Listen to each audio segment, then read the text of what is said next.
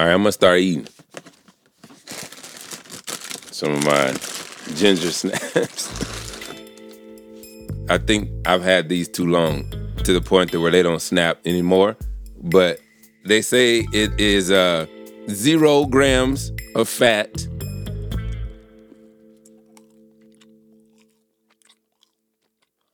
It is very sweet. I don't I don't eat sugary stuff like this anymore. We all want to be healthy, right? People say you are what you eat. So it makes sense that if you eat a lot of fat, you're gonna be fat. Let's talk about that. There was a time when folks were preaching that fat was bad for you. So everything became no fat or low fat, but it still tasted good and was good for you, supposedly. It started in the 80s and took us right into the 21st century. I was an adult in the 80s. This is Gary Taubes, journalist and author of a lot of books on nutrition. I lived through that era. And, there's a famous Time magazine cover story, cholesterol, and now the bad news. And boy, the next day we're all on low-fat diets. Never ate an egg yolk again for 15 years. And it wasn't just the magazines telling us to eat low-fat foods. There was science to back it up and congressional guidelines that directed us to eat less fat. I mean, why wouldn't you? There was a lot of really good tasting food that fell under that sweet category of low fat. Dunkaroos, Gushers, Lunchables, Yoo-Hoo, that big tall plastic container of cheese balls. Remember that? What about Go-Gurt and Bagel Bites? All of it delicious. Even things that sounded healthy like Fig Newtons and Nutri-Grain bars. Very rich tasting outside. You'd never guess they were fat-free. Fat-free, so that's why they call them sweet rewards. And all of those fat-free cookies. I remember people would wait outside supermarkets. This is Marion Nestle, professor of nutrition, food studies, and public health at NYU. For the Snackwell's trucks to come in and deliver those cookies and buy them and eat them by the package. Or dip them in low-fat milk, unless you're drinking Sunny D or Kool-Aid. In many ways, it makes a lot of sense. Fat makes you fat. A slice of meat seems worse for you than The sort of iconic example is the low-fat yogurt that's, 100 calories. Only 100 calories. But wait, if there's no fat, where are those calories coming from? If you just remove fat from yogurt, you end up with basically bland, watery yogurt. So they replace it with high fructose corn syrup, which has also emerged in this time period. And now you've got a product that 60% of the calories come from sugar, and it's marketed as a sort of heart-healthy diet food. And the world just exploded with these products. So you had this mass movement to, in effect, get Americans to eat low-fat foods and to produce low-fat foods that were then advertised as heart-healthy. And instead of making us healthier, somehow we just got sicker and sicker. High blood pressure, rising rates of obesity, a type 2 diabetes epidemic. Something was up. This just might be the biggest cheat we've seen yet. The sugar industry just straight up made up the entire idea of low fat equals healthy. They got a bunch of support, all the while pouring more sugar into just about everything and lining their pockets. So, where did this idea that low-fat food was good for us come from? Well, it all started with heart attacks. I'm Alzo Slade, and from Something Else, this is Cheat, a series that asks the question, is it ever okay to break the rules?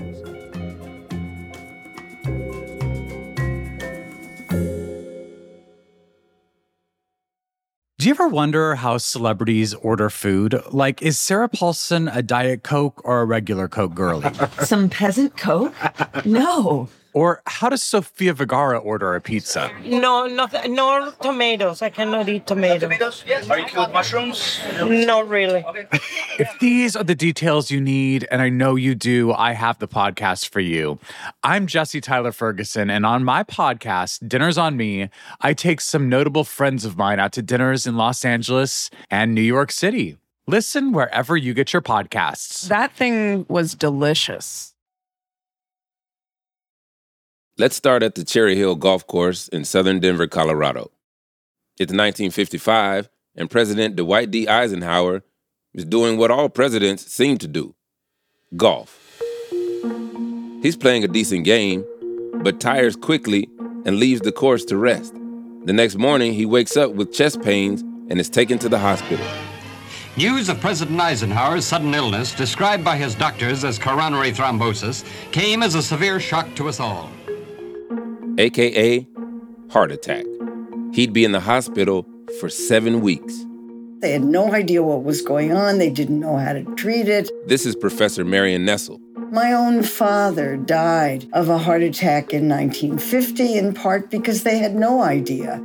At the start of the 20th century, heart disease wasn't really on the scene. In the early 1900s, American health officials were mainly focused on treating infectious diseases. You know, nasty things like pneumonia and tuberculosis. It was only after World War II that death rates from these illnesses started going down. Childhood mortality decreased, and things seemed like they were getting better, until people started dropping dead. Heart failure due to diseases of the arteries is the greatest single cause of death in the civilized world. And the scientists began looking for ways in which they could try to figure out what had changed in society in order to suddenly cause this epidemic of heart disease. Suddenly, heart disease was the leading killer of Americans, and it was affecting people who were young. And the two most obvious causes were cigarette smoking and diet. The tobacco industry was already gearing up for a furious defense. But that's for another episode. This public health urgency prompted organizations like the American Heart Association to raise awareness and funds for research, along with the newly formed National Institute of Health. The search for a cause and a solution was on.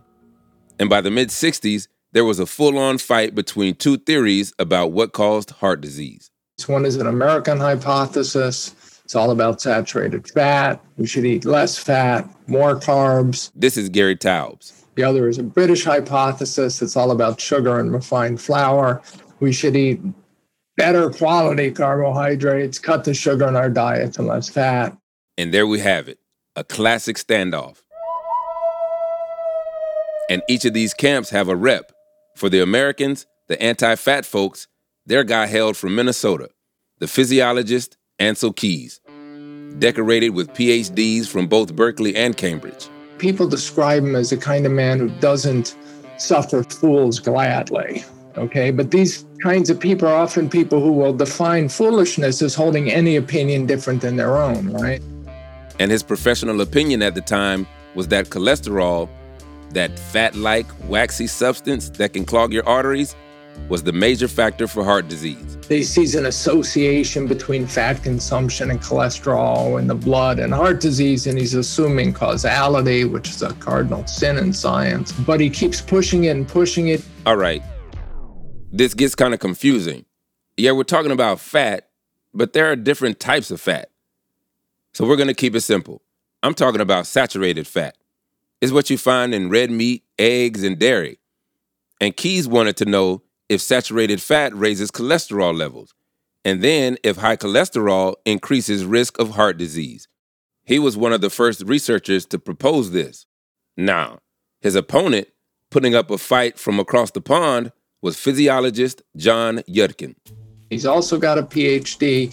He's founded the first dedicated academic nutrition program in London. His work was, he's a brilliant guy. And Yudkin has criticized Keys, and already by the 1960s, they dislike each other. And while Keys was on fat, Yudkin, who was also looking at rates of heart disease around the world, he noticed something different. High rates of heart disease also tracked with increased consumption of carbohydrates, specifically sugar. But the Americans, with Ancel Keys at the helm, saw Yudkin and his competing hypothesis as a threat to their work. So when Yudkin published something about sugar and heart disease, Keys would publicly attack the Brit's work and his reputation.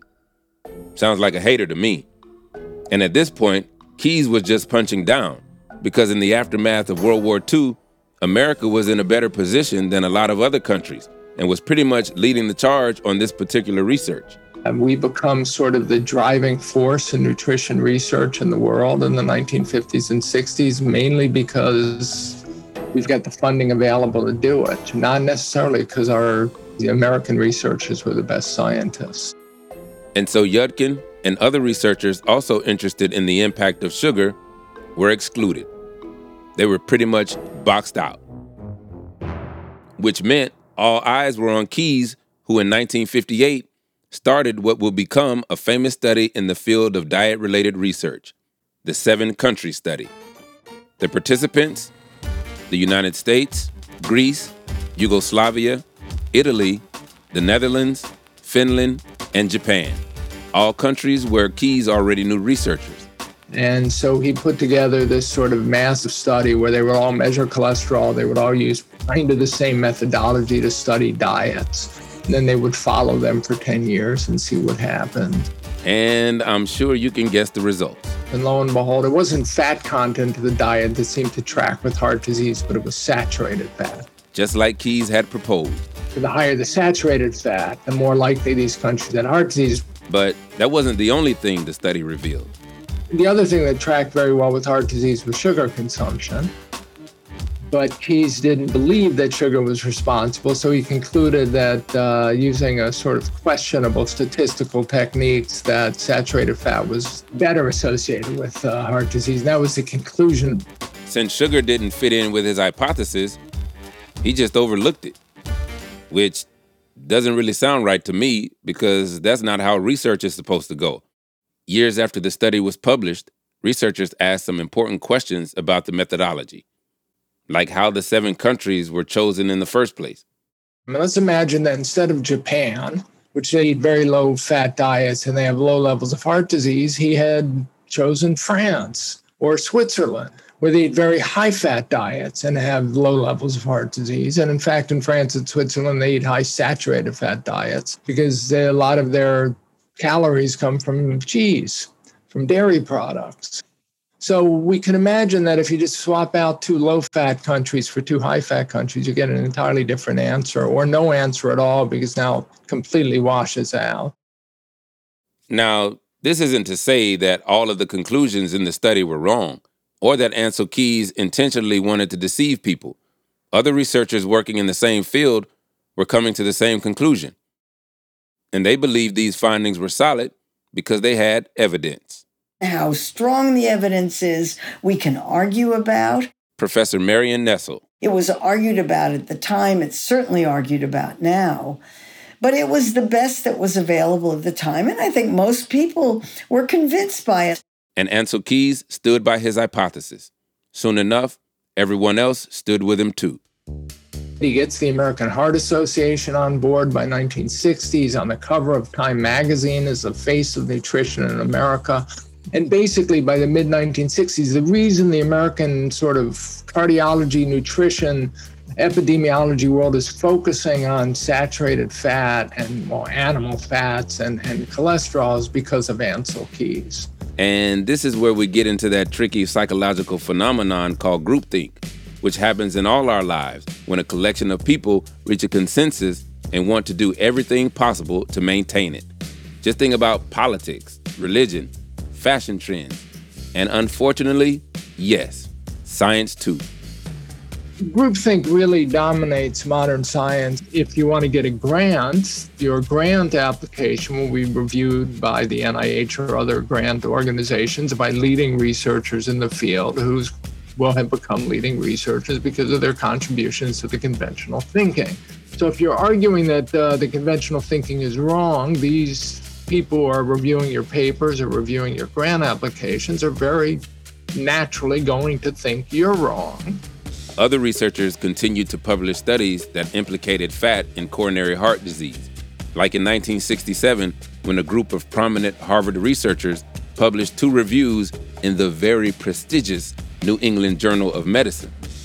They were reviews of the literature on diet and heart disease risk, and they showed a very clear correlation of sugars and fat to heart disease risk. The curves were identical. You couldn't tell them apart.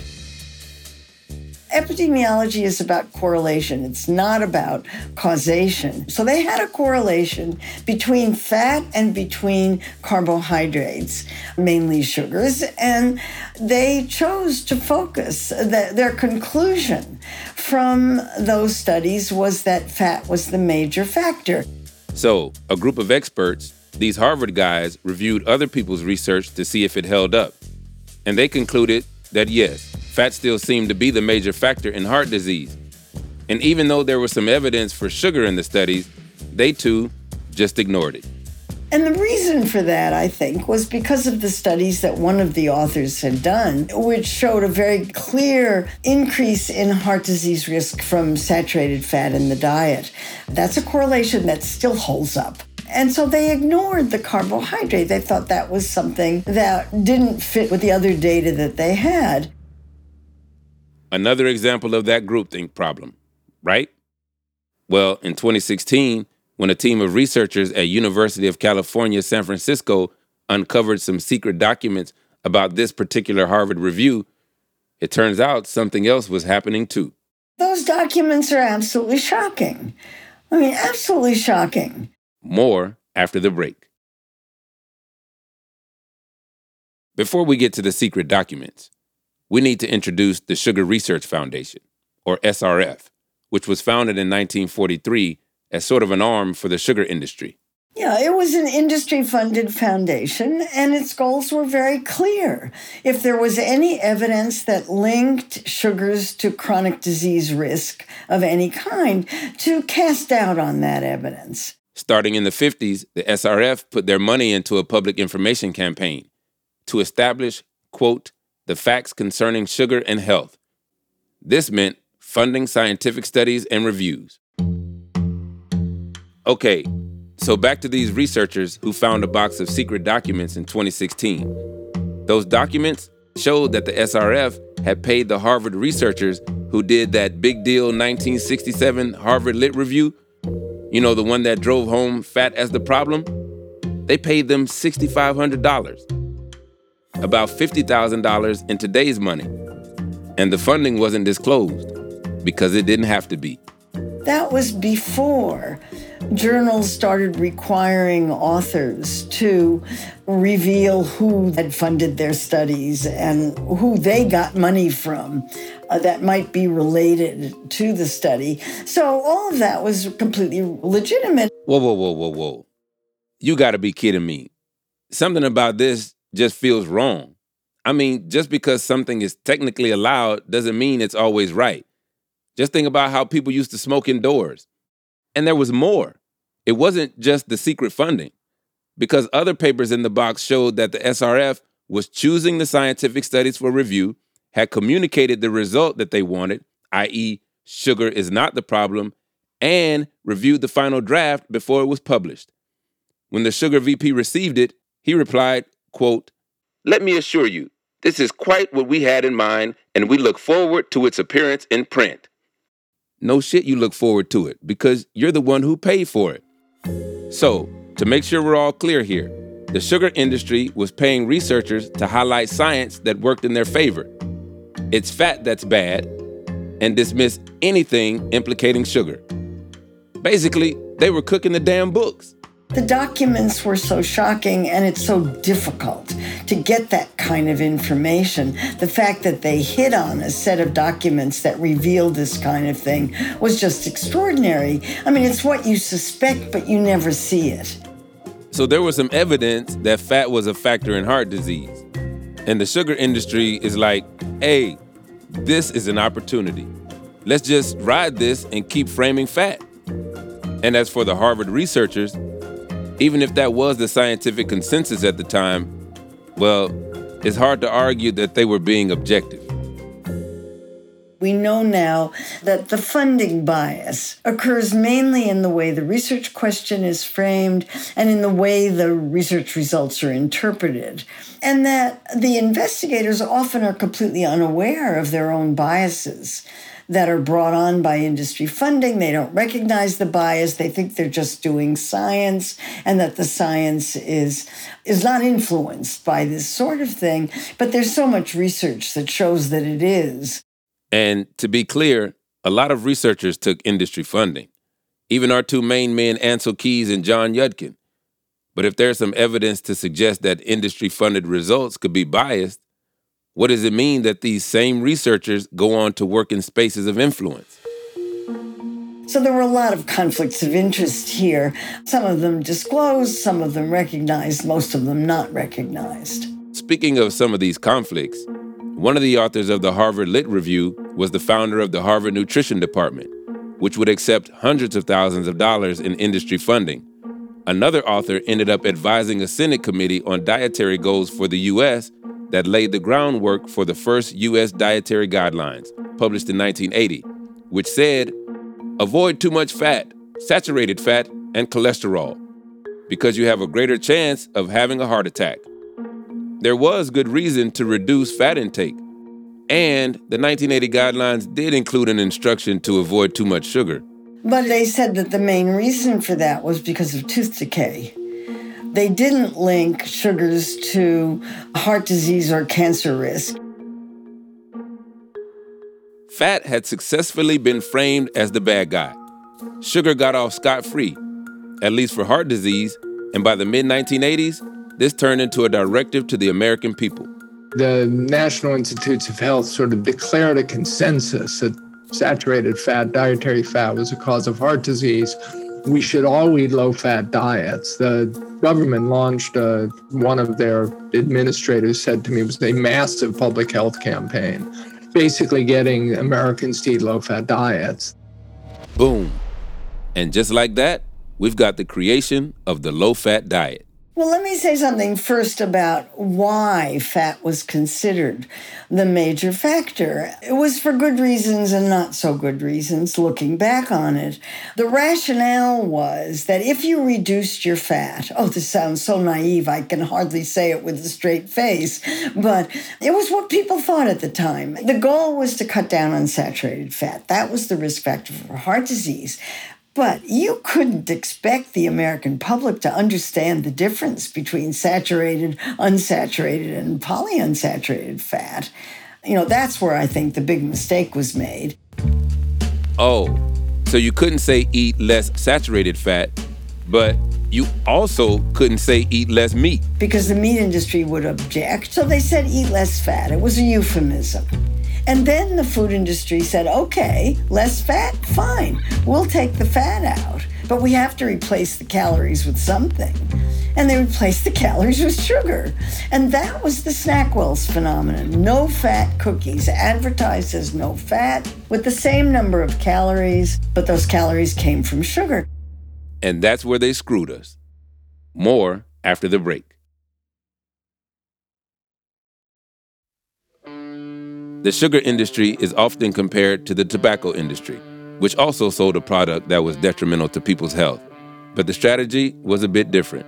The sugar industry had a different challenge than the cigarette industry. The cigarette industry had a research community that was generating data that completely indicted cigarettes and, as addictive substances that cause lung cancer. So the cigarette industry and the tobacco industry had to fund research that would somehow produce bogus results or bogus interpretations of the data and claim the opposite.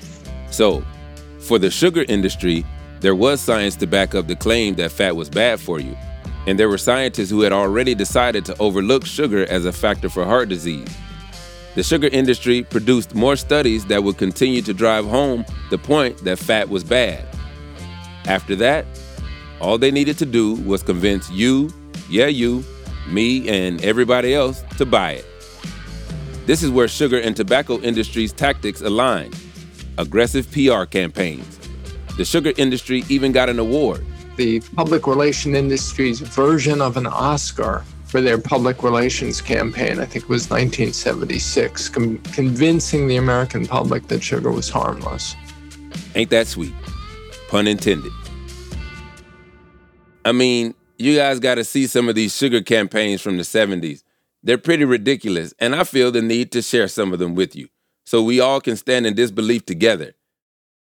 This first one, it says, if sugar is so fattening, how come so many kids are thin? What the hell are y'all talking about? So many kids are thin. Oh, my goodness. And then there's another one that says, sugar can be the willpower you need to undereat.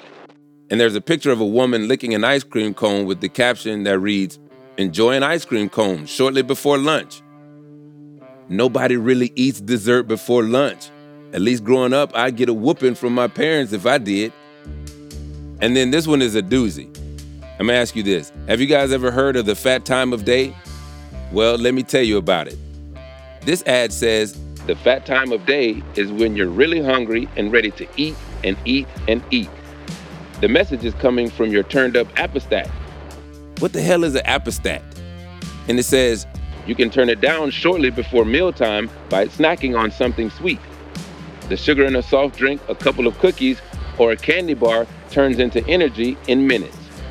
By cutting your appetite and increasing your energy, sugar helps slip you past the fat time of day, the sweetest way possible. Sugar, only 18 calories per teaspoon, and it's all energy. What the hell are they talking about, yo? But what you have to understand is this was only the beginning, because once sugar started to flood the market, it was soon added to everything. I'm going to guess sugar's in every ultra-processed or every processed food. Anything that comes in a package in the supermarket, in the middle aisles, unless it's bottled water or artificially sweetened beverages, is probably going to have sugar in it. So and sugar has a lot of very, uses other than just for sweetness. It gives food longer shelf lives, protection against microorganisms. Even bacon is often cured, with sugar. When you're walking through the grocery store, getting your food, snacks, or drinks, it's hard to find something that doesn't have sugar in it. Just try picking up packages of food and checking out the ingredients. Stuff you'd never even guess. But it's there, and it tastes good. So it's hard to stop eating it. We as humans love sweet things, and that is evolutionarily sound. There's a reason for that, and it relates to making sure that we consume the necessary energy to live. This is Dr. Dean Schillinger, a general internal medicine physician and professor of medicine at the University of California in San Francisco. So we have built in us a strong desire for sweet things. In some cases, it may be something that we can get addicted to. What the added sugar industry, and in particular the sugar-sweetened beverage industry, has done is, being well aware of this trait and having studied it in exquisite detail, created products across their portfolio and within each product that has ever-increasing amounts of added sugar in different forms, so that we begin to consume some sugar, and then the next year we're consuming more sugar, and then by the end of a few years we're consuming inordinate amounts of sugar, where you have children who have eaten well over their body weight in added sugar alone by the time they're 5. Dr. Schillinger has been a physician for about 30 years. When he started out, it was during the AIDS epidemic. But now he's facing a new public health crisis, one that's spiked in recent decades. When I started as a physician in my primary care clinic in 1995, I'd say about 1 in 15 or so of my visits had to do with a patient with type 2 diabetes. Now, 1 in 2 of my patient visits are with patients who have type 2 diabetes. So there's type 1 and type 2. But let's focus on type 2 diabetes, which make up 95 to 98% of cases of diabetes around the world. It's commonly stated that this is caused by a multiplicity of factors, and that certainly has some truth to it. We are more sedentary, we're on the screens more. But the primary driver appears to be patterns of food and beverages that we consume now compared to 40, 50 years ago, particularly ultra-processed foods and beverages that are high in added sugars. And this tracks with the diets patients report to Dr. Schillinger.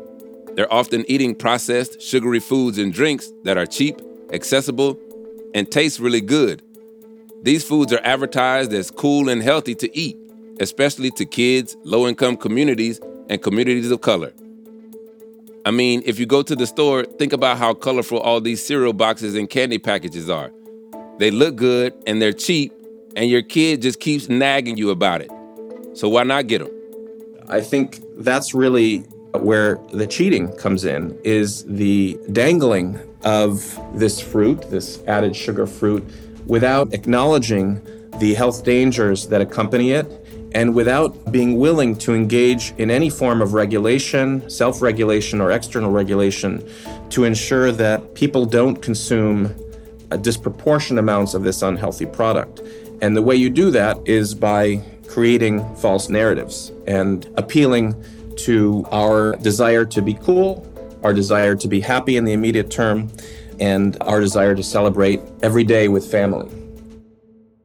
And this brings us right back to the tobacco industry playbook again. Public health and the general public finally was able to fight back with powerful legislation and regulation because of the problem of secondhand smoke, right? Your smoking harms me, so we have to regulate it. The food and beverage industry in this case has a similar culpability, but it can hide behind the statement that, well, everybody needs to eat. People need to eat, right? And, people will starve if they don't eat. So therefore, we can do whatever the hell we want to do and put it under the guise of, well, it makes it less expensive, so, people aren't hungry. And that's what really needs to be challenged. Part of this story is not just understanding who did the cheating, but also who was cheated. Because it's a lot more than just a few people who are now wrestling with the financial, social, and health consequences of eating more sugar. And this brings us back to the rise of type 2 diabetes. I mean, it used to be called adult onset diabetes, but more and more kids are diagnosed with it every day, and the impact it has on the body can be devastating. Virtually every organ in the body is affected by type 2 diabetes from the head to the toe. And I'll start from the head. It is a cause of strokes, which is part of a brain death that can lead to paralysis. It's a leading cause of blindness. It can cause tooth loss, tooth decay, gum disease, kidney failure. Dr. Schillinger stayed true to his word, and he listed every way sugar wrecks the body from head to toe. But I do want to know one thing he says. Heart attacks are a very common problem. In fact, it's the number one cause of death in people with diabetes. Heart attacks. Well, ain't that interesting? Americans have a real hang-up about personal choice. Some people look at this and say, oh, if you only stop eating sugar, or if someone's sick, it's because they didn't take care of themselves. What they're not asking is what role the sugar industry plays, or why this might be the only food some folks have access to. You see, choice is driven by information at your disposal. If the information is misleading, then your choices will follow. Even among scientific circles, I have this conversation where people say to me, oh no, it's the obesity that's causing the diabetes. It's not the sugar-sweetened beverage. And it's kind of jaw-dropping to hear. And I ask them, well, what's causing the obesity? And then they'll say, well, consumption of a lot of calories. I'm like, well, what's driving that? And so I think the industry has very successfully undermined the communication of the truth, not only to the general public, but also in the scientific and clinical community. And that's finally changing, but it's been a long time coming. But even if public opinion is starting to change, certain industry practices are staying the same. In 2016, Dr. Schillinger was part of a team that reviewed research studies over a period of 15 years that sought to answer the question, do sugar-sweetened beverages cause obesity, diabetes, and heart disease? And they found that half of these studies concluded sugary beverages do cause obesity, diabetes, and heart disease. And the other half concluded they don't. It was split even. But upon further inspection, those studies that found that there was no causal association, that sugar-sweetened beverages do not cause markers of diabetes and obesity, nearly all of them, I think it was 95, 96% of them, were in some way funded by the beverage industry. In contrast, when we looked at those studies that found that there was a cause, they were all independently funded with no conflicts of interest. This kind of correlation, where nearly every study that found it was not causal was funded by industry, and nearly every study that found that they were causal were independently funded, provided very clear evidence to us that the industry is manipulating the scientific process in very, very sophisticated and compelling ways to create controversy. And that creation of controversy has very significant public health implications because it significantly undermines any attempt to regulate added sugar consumption. Come on, man. It's the same shit as before. The sugar industry paying researchers to dismiss scientific findings that don't serve their interests. And as long as there's some science to validate sugar's safety, then it's hard to make moves to regulate it. Good policy cannot move forward if there is this belief that we're not quite sure if these things are bad or not. And the sugar industry knows this, which is why they're still doing the same things they did before in order to maintain the narrative that sugar isn't bad for you, or at least that bad for you. They have a history and track record of creating false narratives that have legs, and it's up to the scientific community and the general public to continually question those narratives. But it was within the scientific community that they found their opportunity to push this narrative that fat is bad in the first place. And very quickly, to the public, it became fact. This hypothesis grows over the years to become more and more dogmatic and more certain without ever generating the kind of experimental tests you would need to really believe it. And in the process, the idea that sugar could be the cause of obesity and diabetes and heart disease and hypertension and half a dozen other chronic diseases gets swept under the rug by the sugar industry and then left behind. Man, we didn't stand a chance. And while the tide is turning on sugar, this is what big-time cheaters do, ones with money, power, and influence. They make it almost impossible to stop the cheating once it started. Because, sure, the sugar industry first took advantage of science that was in their favor, but once it became inconvenient for them, they figured out a way to make it convenient. And that snowballed into a narrative, one that would change the course of the American diet and public health for decades to come.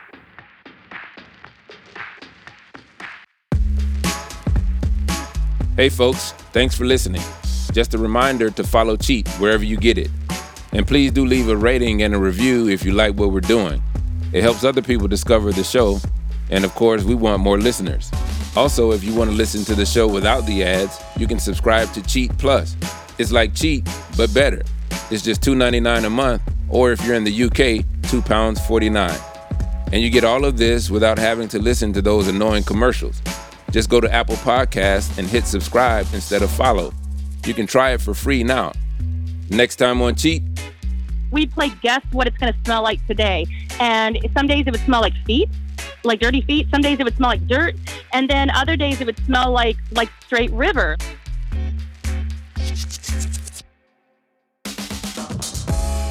Cheat is written and presented by me, Alzo Slade. The producer for this episode is Julia Doyle. #BossChick. The executive producers are Lizzie Jacobs and Tom Koenig. The series editor is Joe Sykes. The original idea for this show was developed by Tom Fuller. Engineering, sound design, and scoring by Martin Peralta. Our design and visual team is Emma Lansdowne and Sarah De La Rue. Special thanks to Steve Ackerman, Mark Rivers, Peggy Sutton, and Ella McLeod.